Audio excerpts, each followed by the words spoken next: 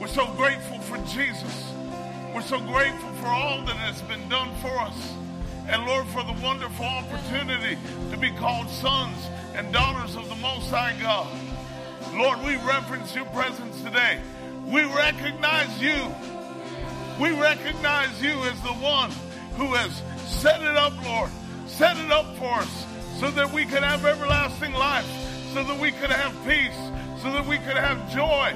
And Lord, not just so that we ourselves could have it, but that we could tell others about it and bring them into the same joy and peace that we've experienced ourselves. So, Father, today we lift up Jesus in this place. We honor and reverence the Holy Spirit in his presence. And we take this time to set it aside for you and for your purpose, to do what you want to do and say what you want to say and get done when you want to get done. We're open to you, Lord. We're open to you. And we say, whatever you desire, Lord, do in us today. Lord, we trust you. We may not say that to others because we don't trust other people. But Lord, when we're laying ourselves before you, we can say with absolute trust and absolute certainty, do whatever you want to do. Do whatever needs to be done. We surrender to you because you're trustworthy. You're a God who keeps covenant. Trust in you won't ever bite us. Trust in you won't ever come back to bite us or cause us to regret. No regrets when we trust you. No regrets when we put our faith in you. Hallelujah. Thank you, Lord. Glory to God forever. Yeah, amen, amen, amen. Glory to God forever. Yeah, I think that's a good word for somebody today. So before you take your seat, find somebody and say, no regrets for putting trust in God.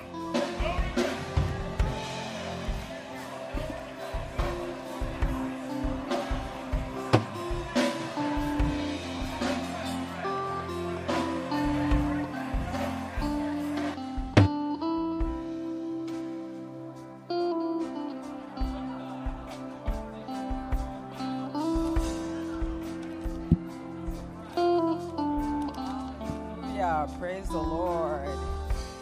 Amen. Amen. Hallelujah.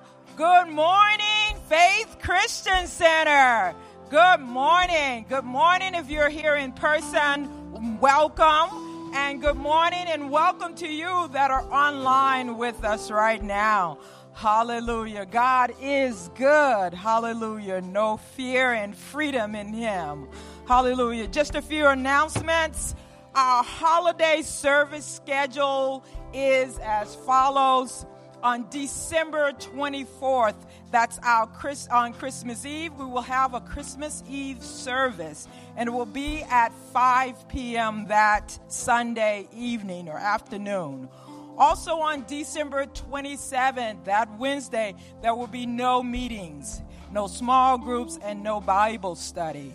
On December 31st, that's Sunday, we will have service at 9:30 a.m. And just remember, both services are on the 24th. Both services on the 24th and the 31st will be a family-type service. So what that means is that there will be no children's ministry running at that particular time. Amen. And just keep in mind that on December 31st, we're going to have a surprise on December 31st. Amen? Amen. It's that time of the year, and we are running our annual Christmas drive.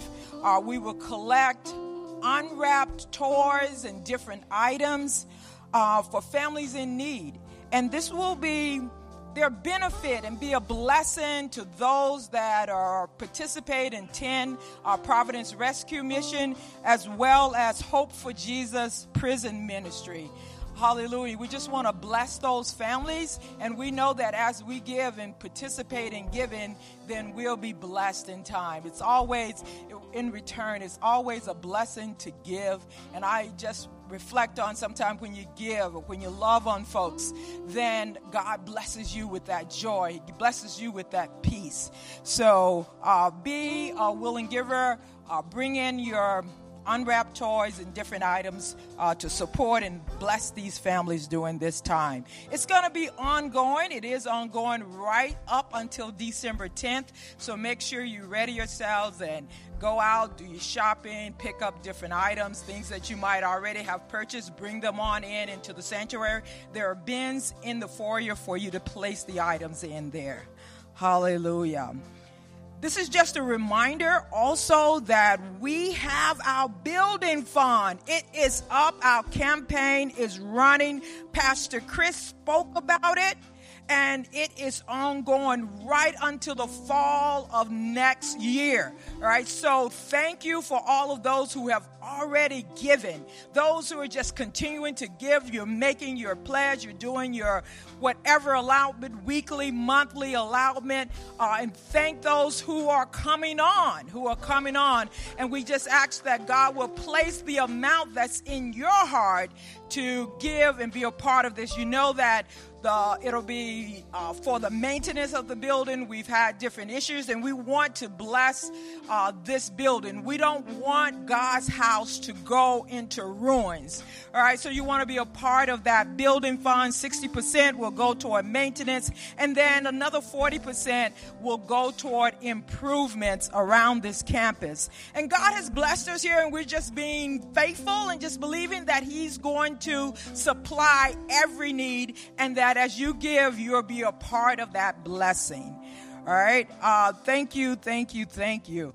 Also, on next year, January the 28th, our friend John Waller and his daughter Sophie will be here on that Sunday. This is a great opportunity for you to invite friends and families. But it's not going to be just a concert by John Waller. It is also going to be singing and a spoken word, time of sharing by the two of them. As I said before, John has been a friend of FCC for a long, long time. It's always been a blessing. So you don't want to miss it. That is January the 28th. All right? Amen. Hallelujah. It is tithe and offering time. Hallelujah. Tithes and offering. Yeah, bless the Lord. Bless the Lord. Hallelujah. It's a blessing to give and be a part of that. We plant, we bring a return. He's blessed us and we bring a return. We give our offerings and we're thankful and we plant the seed of what He's going to do for us in the future. Hallelujah. And for our friends in salvation. Hallelujah. So here at Faith Christian Center, there's a number of ways that you can give. You can give on the app. You can give by texting. You can also give online. And you can give in person. Just place your offering in the envelope and place it in a basket at the rear of the sanctuary. You can also mail or either just put the church on a regular bill pay. Just like when you go and pay your bills, just pay your tithes and your offerings. Hallelujah. Can you just stand with me? And let us say together and speak together and declare our giving confession. Lord, we come before you today with our tithes and offerings. We bring these to you, acknowledging that you are the source of everything in our lives, and that everything you have entrusted to us as stewards of your kingdom. Therefore, we sow these finances into your kingdom to see the gospel spread and your kingdom advance in our region, our nation, and our world. We believe that as we give, all of the needs of Faith Christian Center and of our own households, yes, in abundance. We believe that these things will surely come to pass. In Jesus' name, amen. Hallelujah. Hallelujah. Bless the Lord. Bless the Lord.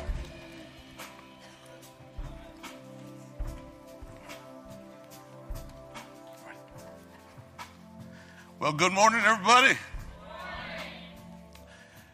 Nice to be in the house today. Nice to see Christmas lights in the house. Someone say it's beginning to feel a lot like Christmas. It's a beautiful thing. As a matter of fact, I heard a good one the other day. You want to hear it? Yeah, it might make you groan, but I'm going to tell you anyhow. It was a little something about Rudolph and the reason why he had to go to summer school.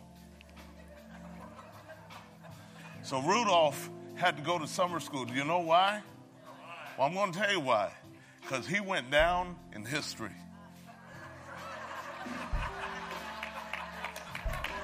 Oh, Lord. So someone don't know whether to laugh, smile, or say, stone him. But what a joy to be able to celebrate the Christmas season together, because Christmas is all about Jesus.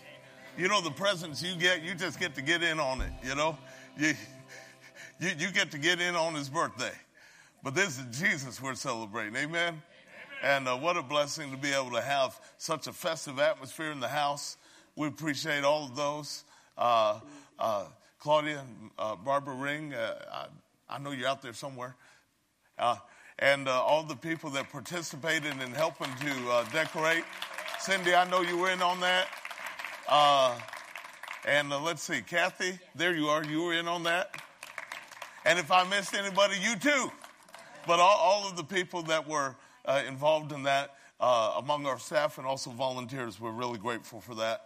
A great look in the house, and we thank God. Amen. Well, y'all ready for some word today? Well, let's dig in. You know, what's interesting is that a lot of times we have emphasized the last words that Jesus has said, and with good reason, because Jesus always, in his last words, as we see through the gospel, emphasized the importance to go and make disciples, to go and preach the gospel to every creature, to go and tell everybody about what he told his disciples. And so we don't in any way underestimate the last words that he spoke, but today we're going to go ahead and take a little different look. We're going to take a look at some of the first words that Jesus spoke. Someone say first words. You know, it's interesting, over the Gospel of John, chapter 1, we see John the Baptist saying, "Behold the Lamb of God that takes away the sins of the world." And two guys that were John's disciples started following Jesus. And Jesus really looks around at them and says, "Hey, what you guys looking at? What you doing? What you looking for? What are you seeking?" And they said, "Master, where are you staying today?" And Jesus said to them, "Come and see." There's something about those words, "come and see," that just ring a bell in my spirit. Because Jesus is still saying, "Come and see." To people that might be just kind of hanging out or sniffing around and wanting to check out this teacher and see what he's got to say, see who he is, learn more about him. You know what he's saying? He's saying, "Come and see." Hey. You know, Matthew chapter 4, where we get to see some of the words that Jesus first spoke there in that context. Start with verse 17. It says, from that time, Jesus began to preach and say, "Repent, for the kingdom of heaven is at hand." And Jesus, walking by the Sea of Galilee, saw two brothers, Simon called Peter and Andrew his brother, casting a net into the sea, for they were fishermen. And then he said to them, "Follow me, and I will make you fishers of men." And they immediately left their nets and followed him. So what do you see here? Well, you see the word repent, which means if you're going this way, you stop, you turn around, and you start going the other way. Repent, for in the most simplest term, is to make a U-turn. Oh, yes, somebody. Yes. You make a U-turn. You don't go the way you were going anymore. You turn and you go the other way. Hallelujah. So he said, "Repent, for the kingdom of heaven is at hand." So Jesus was letting everybody under the sound of his voice know when he showed up that the kingdom showed up when the king showed up. Come on now. The kingdom of heaven is at hand. And of course, we know well his words that he spoke when he called his apostles and said the words, "Follow me, and I will make you fishers of men." That tells us something that right from the start, that Jesus was putting out the idea of not just that this was going to go ahead and stop with you, but in the same way that I'm telling you to follow me, you're going to go ahead and have some others that can follow you as you follow me. That this was not going to go ahead and be one and done and end here, but no, this is going to be perpetrated continually throughout the ages, that there's always going to be somebody that say, I'm following Jesus. If you don't know about him, come and follow me as I follow him, and I'll tell you all about him. You know, there's something about that. I love the wording of a verse in 2 Timothy where Paul said this, that the things that you've heard from me among many witnesses, commit to faithful men who will be able to teach others also. And the significance of that verse, if I can break it down for you, is you've got 4 spiritual generations in one verse. You got Paul who taught Timothy. You got Timothy who found faithful men to teach. And those faithful men went and taught others also. So right when that one little verse, you've got 4 spiritual generations. You are intended to multiply. You are intended not to be barren, but to have spiritual kids, people that you bring into the kingdom of God. Amen. Hallelujah. Yes. Don't go to heaven empty, somebody. Right. Don't go to heaven empty. Go with people that you have brought the good news to yourself. Be a fisher of men. Let's take a look at Mark's account of the first words that Jesus spoke. We see some similarities, but we also see some things that are just hit from a little different angle.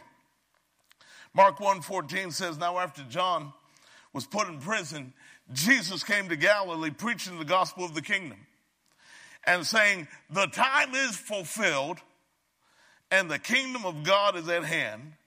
Repent and believe in the gospel.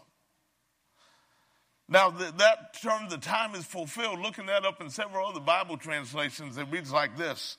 The time has come at last. Another translation said, the time is ripe. Another one just broke it down as simple as this. It's time. Someone say, it's time. It's time. So when Jesus showed up, one of the first things that he went about doing was telling everybody what time it was. It's time. Time for what? Time for the kingdom of God. The kingdom of God was at hand, and this was supposed to be followed up with action.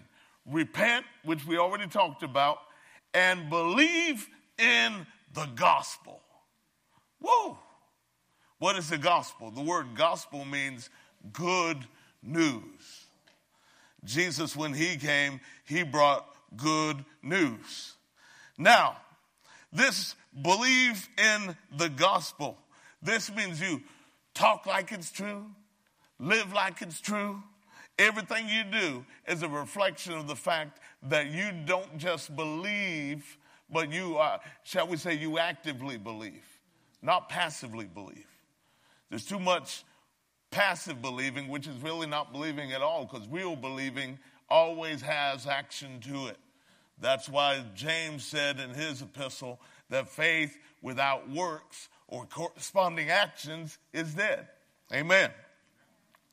So we're not just those who feed on the word, give me the milk of the word, give me the weed of the word, but there's also spiritual exercise that God expects to be part of the program as well. Just like in the natural, it's not all about eating. It's about eating and exercising. Lord, what time of year is it, somebody? Who dare put those pies on the table? Come on. But it's eating and exercising. Spiritually speaking, it's the same thing. Yeah, you're eating, you're taking the word into you, the milk of the word, the meat of the word. You are feeding on the word. Jesus said it, man shall not live by bread alone, but by every word that proceeds from the mouth of God. But you also are supposed to exercise the word, and you do that by being a doer of it. So don't just sit there and say, I believe. Exercise your faith. Be a doer of the word.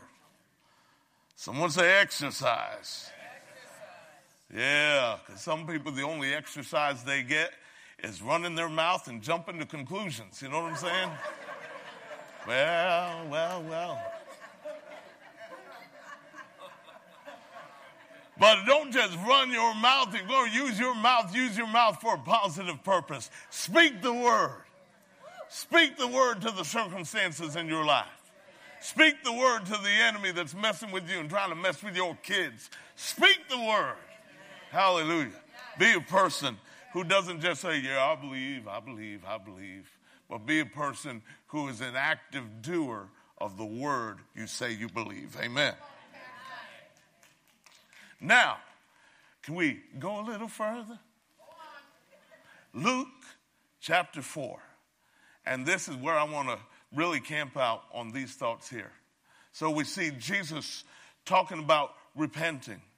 Jesus introducing the kingdom of God, saying the kingdom of God is at hand. It's here. It's near. He says, believe in the gospel. And we recognize that as not a passive thing, but a very big action in our life. That when we believe in the gospel, we're doing the gospel. It's not just okay to say, yeah, oh, that's good word. Praise the Lord, Jesus, preach that. No, Jesus said, no, it's not about just doing that. It's about acting on it as well.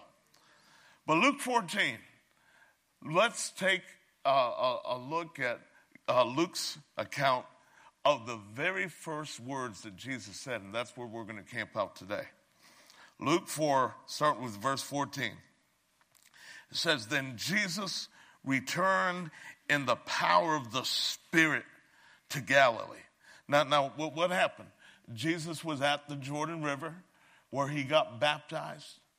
The Spirit of God descended on him like a dove. And God the Father affirmed him by saying, this is my beloved Son in whom I am well pleased. And so the Spirit of God descended upon Jesus there when he was water baptized. And then it said that the Spirit led him into the wilderness to be tempted by the devil. And he was tempted, glory to God, and he beat every test. But then, this is picking up after the temptation of Jesus. And so you see the Holy Spirit's involvement when Jesus was baptized. He descended upon him. You see the Spirit leading him into the wilderness to go ahead and deal with that test that he had to deal with and to defeat the enemy who was coming against him to try to tempt him and to really thwart the plan that God had. But the plan did not get thwarted. The plan succeeded. Hallelujah. And now, once again, the Spirit's involvement, Jesus returned in the power of the Spirit to Galilee, and news of him went throughout all the surrounding region. And he taught in their synagogues, being glorified by all. So he came to Nazareth, where he had been brought up, and as his custom was, he went into the synagogue on the Sabbath day and stood up to read. And he was handed the book of the prophet Isaiah. And when he had opened the book, he found the place where it was written, the Spirit of the Lord is upon me, because he has anointed me to preach the gospel to the poor. He has sent me to heal the brokenhearted, to proclaim liberty to the captives, and recovery of sight to the blind, to set at liberty those who are oppressed, to proclaim the acceptable year of the Lord. Then he closed the book and gave it back to the attendant and sat down. And the eyes of all who were in the synagogue were fixed on him. And he began to say to them, today, this scripture is fulfilled in your hearing. And so if we got a title for you today, and I got one for you, it would be this: the Anointed One. The Anointed One. Here in the Gospel of Luke, the first words recorded that Jesus spoke were this. And I'm talking not what he said when his parents found him in the temple at 12 years old. We're talking about the first words spoken by Jesus after he started his ministry. And where did he start his ministry? Like we said, that started in when he was baptized in water in the Jordan River, and the Spirit of God descended upon him like a dove. That is when Jesus started his ministry. And what's the first thing he said in the Gospel of Luke?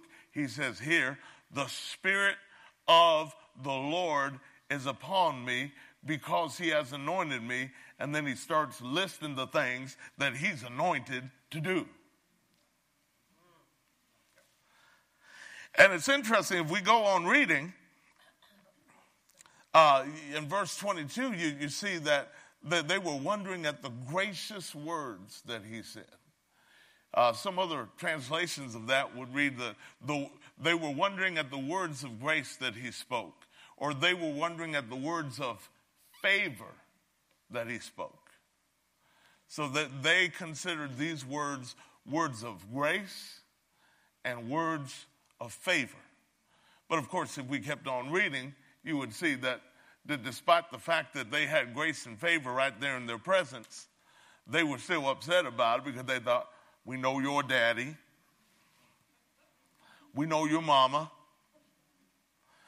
We saw you grow up. And now you're saying this? Who do you think you are?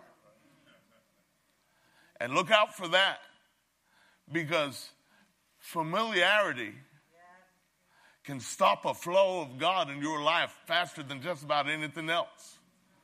Because familiarity can cut off the flow, because you think, you mean I'm going to go ahead and get a flow of something I need from God through him or through her? I know them. You know, some of you have been around for a while, might say, I changed your diaper once, you know. So sometimes the idea of familiarity can block and hinder. As a matter of fact, in other cases where this happened, familiarity blocked the flow of this anointing to the point where even though Jesus wanted to, he could there in this his hometown do no mighty works except laid his hands on a few people. But the mass healing and miracle crusade that Jesus was used to having did not happen in his hometown. Why? Because of people who, for the sake of familiarity, did not allow that flow that God wanted to flow, that oil, anointing oil that was on Jesus, that he wanted to flow to those people and minister to them and heal them, and so that they could receive from him. But they could not receive from him because they did not receive him. But what did Jesus say? Jesus said there in his hometown, he said, today, this scripture is fulfilled in your hearing. And I want you to know that the message of Jesus is a now message. Remember in the other gospel, it said, it's time. The time is here. The time's at hand. The time is fulfilled. And now he said, today, this scripture is fulfilled in your hearing. So when it comes to the ministry of Jesus, and not just the ministry of Jesus back then when he was on earth, but what the ministry of Jesus continues to be till this very day, it is not sometime later maybe. It is not something that's pushed off to another time. No, the message of Jesus is a now message. The message of Jesus, the Christ, is a now message. That's why he said, today, in your hearing, while you're sitting in your chairs in the synagogue, the scripture's fulfilled, because I am the one who the Spirit of the Lord is upon. I'm the one who's anointed, and this is what I'm here to do. Hallelujah. Now, in the Hebrew, the Old Testament being written in Hebrew, you see references to God talking about my anointed. And that is the word from which we get Messiah, Mashiach. I'm working on my Hebrew, so if I'm not getting every just right, y'all forgive me. But Jesus is the Messiah. That's the Hebrew word But in the Greek language and the New Testament written in Greek, that word is Christ. So it's not Jesus' last name. It's actually a description of who Jesus is and what he's called to do. So you can look at several verses in the Old Testament that refer to the anointed, and you'll see that same verse quoted in the New Testament, and rather than using the term anointed, it'll use the word Christ. For instance, the rulers have taken counsel together against the Lord and against his anointed over in Psalm 2. But then when it's quoted in Acts 4, it said that the rulers take counsel together against the Lord and against his Christ. So the word Christ is the word, it means anointed. So when we see Jesus Christ, we see Jesus anointed. When you see Christ Jesus, we see the anointed Jesus. When they went and preached Christ, they were preaching the Anointed One. That the Anointed One had come, the Anointed One had showed up, and there in his hometown, for all intents and purposes, what you see is Jesus showing up and saying, hey, I'm Jesus and I'm anointed. Here I am. Let's go. Hallelujah. Now, what does all that mean? Well, we're going to skip over Luke 2 for right now. And I want you to go ahead and look at Acts 10. And this is going to give us a little more of a picture. Because even prior to Jesus speaking in his hometown, it said that he was traveling through other synagogues. Remember that? It didn't tell us in Luke what he was saying, but it tells us that he was going about teaching in their synagogues. And then he comes to Nazareth, and as his custom was, he did the same thing there too.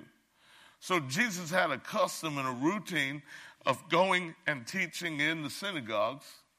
We see what he said in Nazareth, in his hometown, but we're going to go ahead and get a clue here in Acts chapter 10 of what that message was that was going around, what that word was that he was teaching in the other places he went to as well.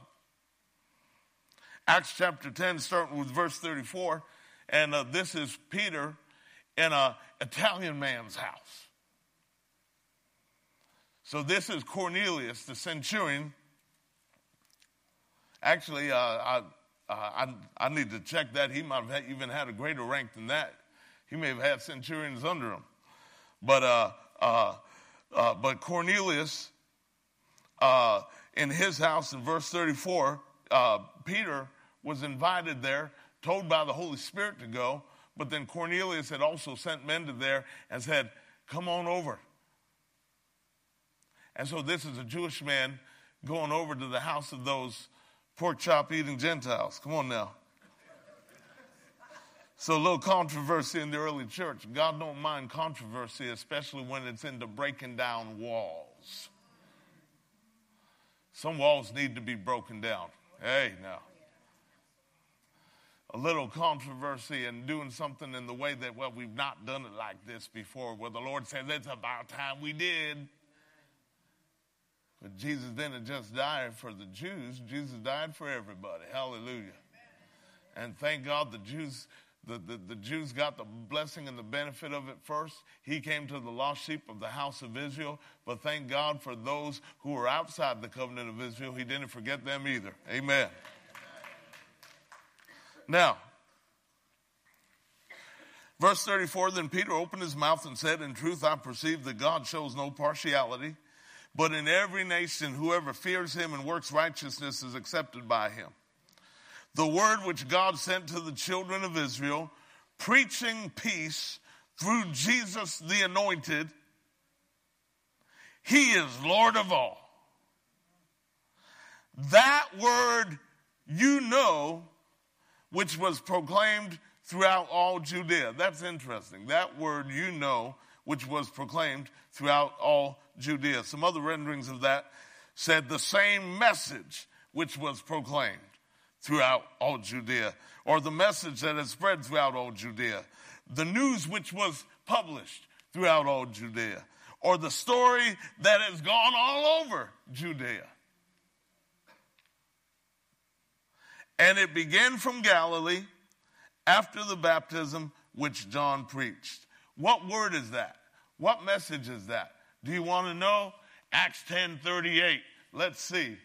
How God anointed Jesus of Nazareth with the Holy Spirit with power, who went about doing good and healing all who were oppressed by the devil, for God was with him. The word that was spreading all over Judea, starting in Galilee after the baptism that John preached, as this is described. What word was it? What message was it? It was the message that Jesus was anointed with the Holy Spirit. And that because he was anointed with the Holy Spirit, that he went about doing good and healing all who were oppressed by the devil. Somebody needs to know that healing is not for those who've been blessed by God with sickness. Ain't no such thing. Sickness is not a blessing. And we need to settle some things once and for all because of old, stinking religious thinking. Ain't nothing good about being sick and about being down and about being without. Ain't nothing good about it. Say, well, it might be a blessing in disguise. No, it's just a curse. A blessing is a blessing, and a curse is a curse. No such thing as a blessing being a curse in disguise, or vice versa. Come on now. So, we see this here, that Jesus being anointed and healing all that were oppressed of the devil, and that's the purpose for which he was anointed, so that he could deliver those who were oppressed of the devil. That was the message that went out. That was the word that was out on the street. That's what was being said about Jesus. That's what Jesus went around telling people about himself, as we read Luke chapter 4. Now, we know he's anointed, but what's he anointed to do? Can we take these things and break them down? And as a matter of fact, we're going to do this. We're going to look in Isaiah chapter 61, which is the chapter that Jesus was reading from when he was reading the scroll of the prophet Isaiah. He was reading from Isaiah 61, and there's even some part in there that Jesus did not read, at least in what's recorded in Luke. And we're going to look at that one extra verse as well. So Isaiah 61, we'll start there. Verse 1, the Spirit of the Lord God is upon me, because the Lord has anointed me to do what? Preach good tidings to the poor. He has sent me to heal the brokenhearted, to proclaim liberty to the captives and the opening of the prison to those who are bound, to proclaim the acceptable year of the Lord and the day of vengeance of our God, to comfort all who mourn, to console those who mourn in Zion, to give them beauty for ashes, the oil of joy for mourning, the garment of praise for the spirit of heaviness, that they may be called trees of righteousness, the planting of the Lord, that he may be glorified. So let's go ahead and break this down. What was Jesus anointed to do? Well, first of all, he was anointed to preach good news to the poor. What's that mean? Well, that's not talking about financially poor. It's talking about those who are, shall we say, as Jesus used the term in Matthew 5 in the Sermon on the Mount, poor in spirit, meek, humble. In other words, those who know they need what Jesus is offering. They need what Jesus is saying. Because you can have some hot shots that say, oh, yeah, I'm good. I don't need that. But then you got those that say, oh, Lord, I need everything you got. The real aspect of being poor in spirit and humble in spirit is when you realize, ain't no way that I can do this. I can't even take my next breath without you. I need what you've got. It's the recognition of the absolute, utter dependence upon him, that you cannot go without what he's offering you. Hallelujah. And so he's preaching good news to the people that know they need it. It's good news to everybody, but don't be a hot shot. Say, oh yeah, I'm good. I got it figured out my way. Yeah, I'm sure that's working out really well. Come on now. He come to heal the brokenhearted. That's what he's anointed to do. You've been brokenhearted before? Jesus heals the brokenhearted. Jesus is anointed, equipped by the Spirit of God himself to heal broken-hearted people. And I'm not just talking about that girl you used to date when you were 17. Oh, Lord. And I'm not diminishing any pain in life, but there's a whole lot more brokenheartedness that people are dealing with than the fact that Susie went with the other guy, the football player. You know what I'm saying? Healing the brokenhearted. Whatever situation in life that has caused you to have a broken heart, Jesus is anointed to heal the brokenhearted. Jesus is anointed to proclaim liberty to captives and recovery of sight to the blind. He's anointed to proclaim it. That means he's anointed to say, hey, prisoners, you're free.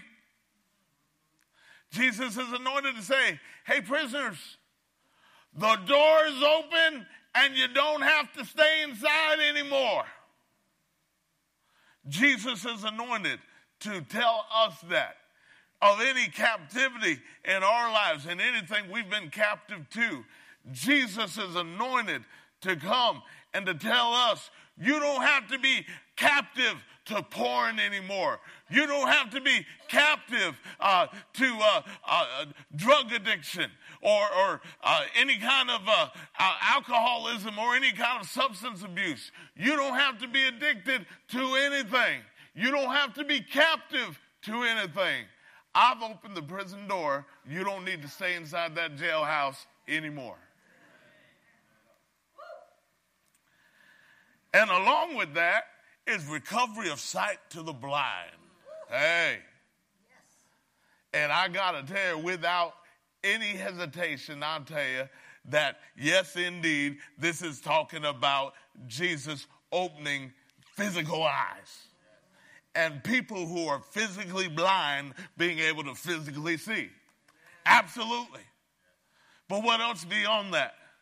How many of you have had your vision hindered in ways where you would love to be able to see beyond your little box and see beyond your little square, and it seems like your vision has just been blocked because there's so much more that's out there, but you can only see this far. It's like when it comes to thinking about the plan of God for you and the things that God wants to do with your life, you've got nearsightedness. You can only see what's close to you. You can't be able to envision something beyond the way that things have always been. But he has come to bring recovery of sight to the blind. Hallelujah.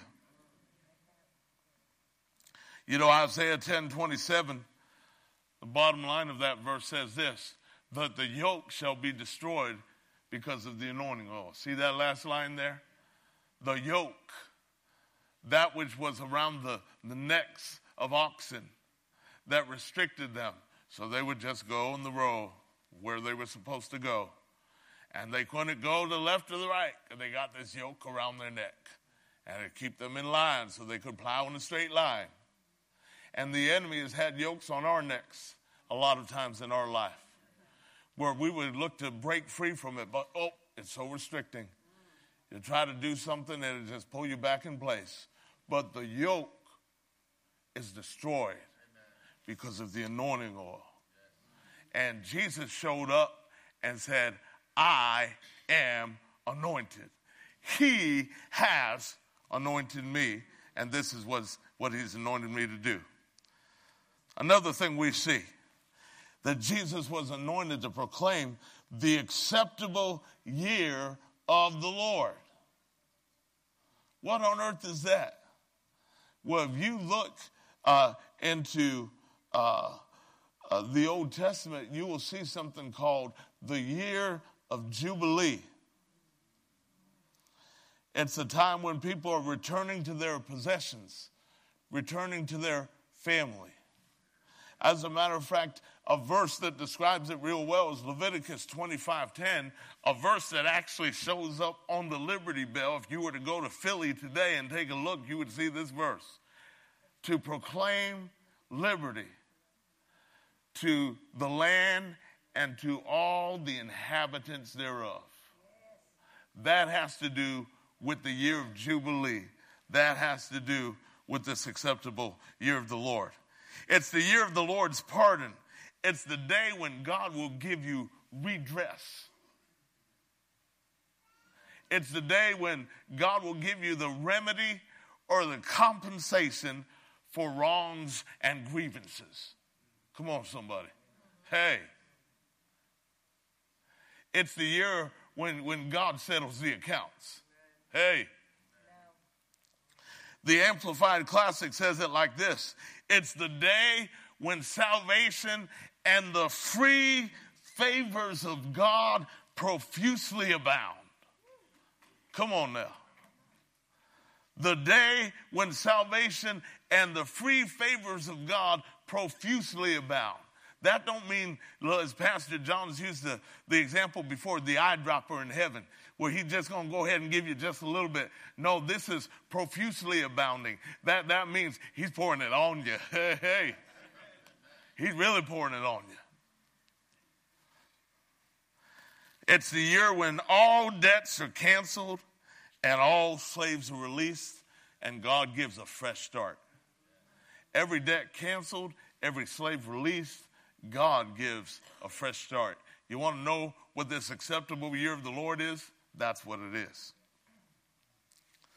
Now it goes on to say here in Isaiah 61, it talks about proclaiming the day of God's vengeance.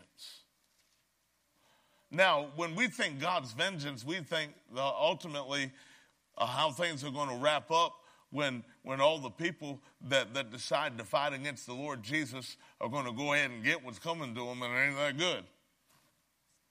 And I'm not saying that's not a part of it, because it clearly is.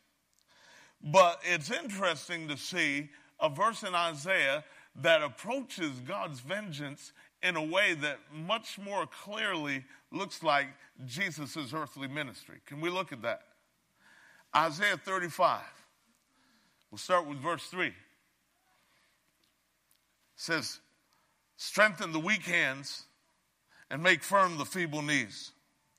Say to those who are fearful-hearted, be strong, do not fear. Behold, your God will come with vengeance, with the recompense of God. He'll come and save you. Then the eyes of the blind shall be opened, and the ears of the deaf shall be unstopped. Then the lame shall leap like a deer, and the tongue of the dumb sing. For water shall burst forth in the wilderness, and streams in the desert. Interesting that when you take a look at this, you see that God's coming with vengeance. He's coming with the recompense of God. But what happens as a result? You see this, that his day of vengeance is a day of reversal. Things that were going one way start going the other way. Blind see, deaf hear, lame leap, and where there once was a desert, there is now a deluge. Glory to God.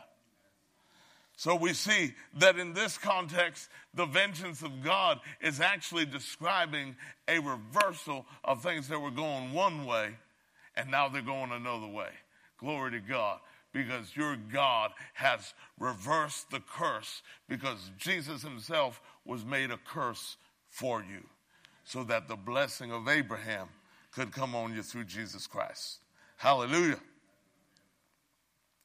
What else do we see here? He's anointed to comfort and console those who mourn. Jesus so cares about those who are mourning. Mourning the loss of a loved one and physical death. Of course, mourning covers even other areas besides that. But Jesus is one who is so filled with care, so filled with compassion, and consoles and comforts those who mourn. No wonder our God is called the God of all comfort.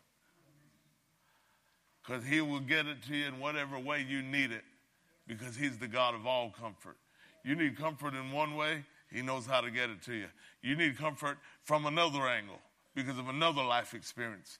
No matter where it's at, he's the God of all comfort, and no matter how you need it, he knows how to get it to you. He's anointed to offer the great exchange, of which we definitely get the better side of the deal. What am I talking about? In Isaiah 61:3, where we were reading, it says we get beauty for ashes, the oil of joy instead of mourning, and the garment of praise instead of the spirit of heaviness. Someone say, I want that deal. That means all the stuff that you get is the good stuff, and the stuff that you're giving up is stuff you were tired of having anyway. Hallelujah. The great exchange. He offers the opportunity to grow into all he's called you to be. It's interesting. This does not call you a sapling of righteousness. This calls you a tree of righteousness. As a matter of fact, there's many translations of this that use the word oaks of righteousness. God's saying that this is some strong wood. This is wood that you can build furniture with. Hey, this is solid wood. Glory to God. And his will for you is to be able to be full grown and meet full potential. You are a tree of righteousness. And bottom line of it all, he's anointed to ensure that God gets glorified, because all of this stuff, all of this good stuff he's offering, woo, you know there ain't none of us that are smart enough to get that on our own. If we're going to have that stuff in our life, beauty for ashes, oil of joy instead of mourning, the ability to see where we couldn't see before, where we once were in prison, now we're out of jail.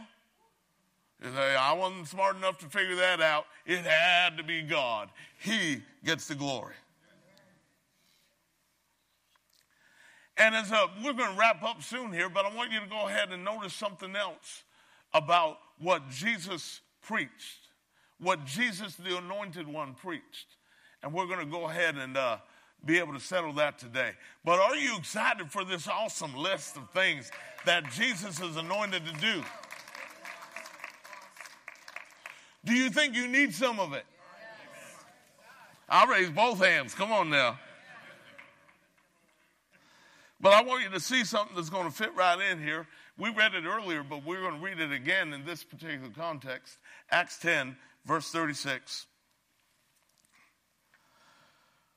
The word which God sent to the children of Israel, preaching peace through Jesus Christ, the Anointed. He is Lord of all. Now, peace, it's the Hebrew word shalom, but in the Greek language, it's the Greek word irene, and it means the obvious. Peace also means prosperity, quietness, rest, but it means this: being set at one again. Listen to me, somebody. Being set at one again. Now, I got to tell you, you look through that list there in Luke 4 or Isaiah 61, and what do you see? You see a whole list of Jesus doing things that take what was broken and what was in pieces and setting it at one again. Acts 10:36 in the Message, I know I think we got that back there. Check this out.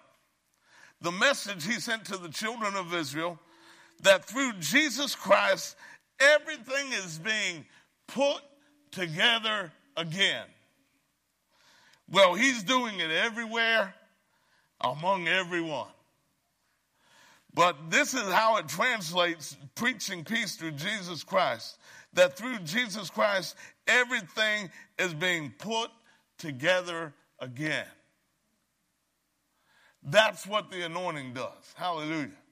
That's what Jesus the Anointed went around preaching. He preached peace. He was preaching the idea of being set at one again. Another word that we see in Scripture is be made whole, or the word wholeness. We see that this gospel is a gospel of peace. The Bible calls it that. Ephesians 6:15, having your feet shod with the preparation of the gospel of peace. Romans 10:15, and how shall they preach unless they are sent? As it is written, how beautiful are the feet of those who preach the gospel of peace, who bring glad tidings of good things. So Christ preached this gospel of peace, this gospel of being set at one again. Hallelujah. Let's skip over Ephesians 2. And as we wrap up today, I want to look at the far reach of this peace. How far does it go? We know Jesus went preaching peace. Preaching being set at one again. We know that the gospel is called the gospel of peace. So you might call the gospel, the good news of being set at one again. The good news that you don't have to be broken anymore. You don't have to be broken spiritually speaking. You don't have to be broken mentally and emotionally speaking. You don't have to be broken physically speaking. You don't have to be broken financially speaking. He has come to take you and to take what was broken and restore it to one again. That's the good news of peace, the gospel of peace. How far is this reach? Isaiah 9, prophetic scripture talking about Jesus, starting with verse 6, says, for unto us a child is born. Hey, unto us a son is given, and the government will be upon his shoulder, and his name will be called Wonderful, Counselor, Mighty God, Everlasting Father, Prince of Peace. And then the beginning verse 7 says, of the increase of his government and peace, there will be no end. He's the Prince of Peace. He's the Prince of putting things at one again. And there's no end to the increase of his government and of his peace. Well, you might say, well, that's great for Jesus. There's no end to the increase of his peace. What about me? What about you? What about us? Well, let's take a look at something. John 14 and verse 27 says this. Just Jesus speaking. He said, peace I leave with you. My peace I give to you. So we can put two and two together, right? All right, that's what we're going to do. We're going to do a little math with these equations here. Jesus said, my peace I leave with you. And the scripture said that there's no end to the increase of his peace. So if there's no end to the increase of his peace, and the peace that we have is the same peace he had, and that he gave us his very own peace, That tells me that if there's no end to the increase of his peace, then there is no end to the increase of our peace. Come on, somebody. Hallelujah. I said hallelujah. Somebody might say, I feel a little Pentecostal at the moment. Yeah. This is good news. This is good news. He's anointed to preach good news. Of the increase of his peace, there's no end. His peace is yours. There's no end to your peace. As long as you're here on this journey, there's peace for you. As long as you need it, there's peace for you. Glory to God forever. You know, Paul said it like this in 2 Thessalonians 3:16, that now may the Lord of peace himself give you peace always in every way. Always in every way. Or as my wife likes to say it, always and in always. That means that whenever you need it, it's there. And in whatever area you need it, it's there. You need it in the middle of the night, it's there. You need it at 3 a.m., it's there. You need it at noontime, it's there. You need it when you're with your in-laws, it's there. Hey. And any way that you could possibly need it, it's there. Any way that you could possibly need to have it manifested in your life. Whatever wholeness means at the moment, whatever being said at one again means at the moment, it's there for you. That's the good news of peace. Now, all these good things that Jesus was anointed to do, he went around, you know, we read the list, we went through the list, and we see him preaching peace, preaching being said at one again. But how do we know that Jesus is still anointed to do the same things today? Some people talk about something that's called cessationalism. That there's things that God used to do back in the Bible days that he don't do anymore. And I'm sure some of you have come across people that have said that, ministers that have said that. But how do you know? How can you know for sure? Well, the word has the answer. Hebrews, Jesus, the anointed. Oh, come on now. Is the same yesterday, today, and forever. Jesus, the anointed, is the same. That means everything he's anointed to do is the same.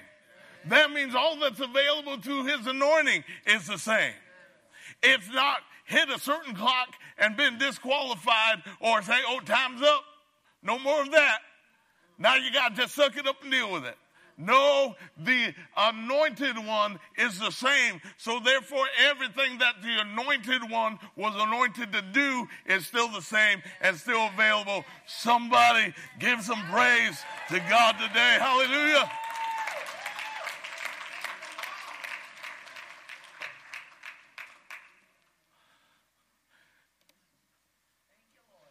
So what we're going to do is we're going to do this today. Thank you, Lord Jesus. You need something from him. Something that he's anointed to do. And you heard it today and you say, I need some of that. Then if you need some of that, I want you to stand with me right now. Because we're going to go ahead and receive that anointing. We're going to go ahead and receive from him what he's anointed to do for us. And by the way, just a little secret for you. This anointing is the same anointing that's on his body, the church. So that the very same things that he's brought to you, you don't just sit there and say, well, that's good for me, isn't it? No, no, no. It's not just good for you. It's good for the people that you reach and reach with the gospel and tell about the Lord Jesus. The good news that you tell others about Jesus is the same good news. Glory to God. So I want you to go ahead and make the statement with me. And I want you to not just throw words out of your mouth. I want you to believe it with all of your heart. And at a certain point, I'm going to go ahead and have you just talk to the Lord about what it is that you need. Because this anointing that Jesus was anointed with covers a whole lot of stuff. But every bit of it, it's available. Every bit of it is available to you today because he's not changed. So let's go ahead and press in on this together. Say this with me in Jesus' name. Come on, say it like you mean it. In Jesus' name. I believe that Jesus is anointed. The Spirit of the Lord came upon him and anointed him to make all these things available to us. And right now, from his anointing, I receive. And you go ahead and say right now, whatever it is you need to receive. If it's healing, you say healing. If you say, my crazy kids need to be saved. I need captivity broken in this. Whatever it is, you declare that right now. Say it. Say, this is what I'm believing for. The anointing is available to break this in my life, to free me from this in my life. Hallelujah. And do it in faith and do it in confidence. Hallelujah. And if you believe it and you know that the anointing that's on Jesus is flowing into your life to deal with that thing right now, not another day. He didn't say sometime next week this scripture's fulfilled. He said today. And I say to you, today, whether you see immediate change or not, whether you see everything's different or it all looks the same, but you say, today, I receive the anointing. The anointing is working in this area in my life and breaking the bondage in my life. Hallelujah. You believe that? Give the Lord a shout today. Come on. Hallelujah. Hallelujah. Well, we're going to go ahead and do some singing as we go today. Hallelujah. And I want to don't check out yet, because there's something about this song. Hey, something about this song that's going to go ahead and be the cherry on top of what the Lord has accomplished in your life today. Hallelujah. Thank you, Lord. Let's sing Anointing. I know.